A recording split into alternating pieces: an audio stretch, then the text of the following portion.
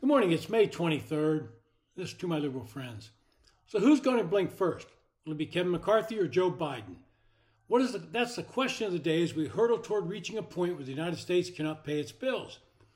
Well, Joe Biden came back from the G7 meeting in Japan and sat down with the Speaker of the House, and while they said they'd made some progress, no deal has been reached.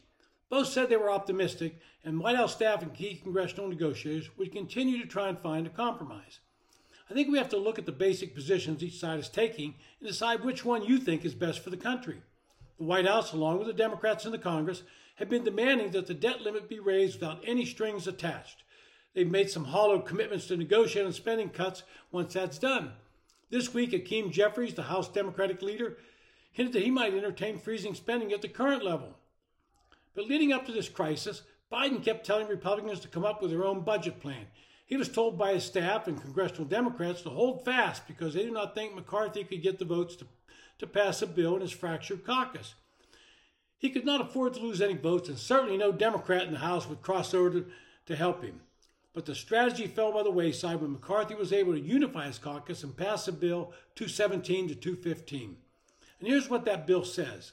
The bill would set federal discretionary spending at $1.47 trillion during the next fiscal year, and allowed to increase only 1% annually from there, far below the rate of inflation in most years. The cap on spending is the big ticket item in the bill, accounting for about two-thirds of the $4.8 trillion in deficit reduction that the Congressional Budget Office says would occur over 10 years if the bill is enacted. Discretionary spending includes things like weapons programs, service member pay, grants for schools that serve large shares of low-income students, rental assistance, and disabled, money to fund cancer research and other life-threatening disease. Is the spending that Congress approves through appropriations bills. All of that is considered discretionary.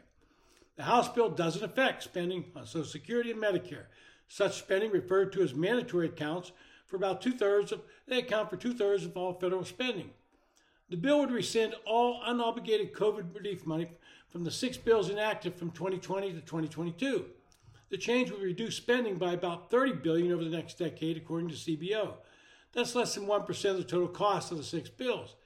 The Republican bill would rescind $71 billion the Democrats passed and lax Congress to upgrade IRS's technology and to hire a lot more agents. Republicans lashed out at the funding, saying it would lead to an army of IRS agents harassing Americans. And there's a debate on how effective the hiring boom would be at the IRS, and the Congressional Budget Office has said to eliminate these funds might increase deficits by $120 billion over the next 10 years. All budget deals cover 10 years because of lack of enforcement of the tax code. Let's face it, we have a lot of tax cheats out there. The Republican bill would repeal actions taken by President Biden to waive $10,000 to $20,000 in debt for nearly all borrowers who took out student loans. The bill would also prohibit the administration's effort to cut monthly payments in half for undergraduate loans. The CBO projects the student loan changes would save about $460 billion over 10 years. That's not chump change. One of the key elements of the GOP bill is expanded work requirements for recipients of federal cash and food assistance. Under current law, able-bodied adults under 50 and without dependents risk losing their food stamp or SNAP benefits if they don't spend 20 hours a week in work-related activities.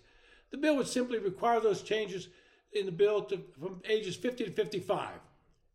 In addition, the bill would apply work requirements for able-bodied adults without dependents in Medicaid, the federal state program that provides health insurance coverage for low-income Americans. Job training and performing community service would count toward fulfilling the work requirement. It's not that hard to get it done. The final piece of the Republican bill would seek to increase fossil fuel production by easing permitting restrictions that delay pipelines, refineries, and other energy projects.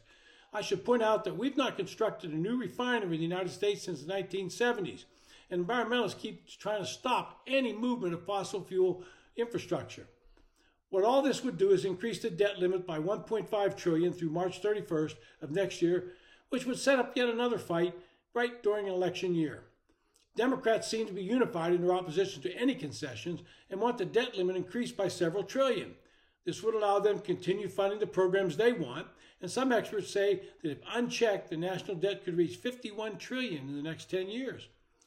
I believe some compromise will be worked out because neither side can risk being blamed by the voters for a default. The media will try and blame Republicans, but if you look at most of their proposals, polling shows the voters lean to supporting those changes. So what will be the final outcome? And I do believe there will be a deal reached. Make no mistake, McCarthy seems to have slight advantage because he has forced Biden to come to the negotiating table, something Biden has said for months he would not do.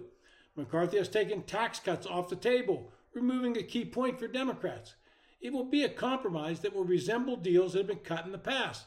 Liberals will scream and yell the deal is cutting too much spending, and the conservatives will oppose it for not cutting enough. But if Biden and McCarthy shake hands on a deal, then enough members from both sides of the aisle will come together and approve the compromise that will prevent the United States from defaulting. This has been To My Liberal Friends. Thanks for listening. If you enjoy the podcast, recommend it to your friends. Hit the subscribe button. If you have something you want to say, make a comment.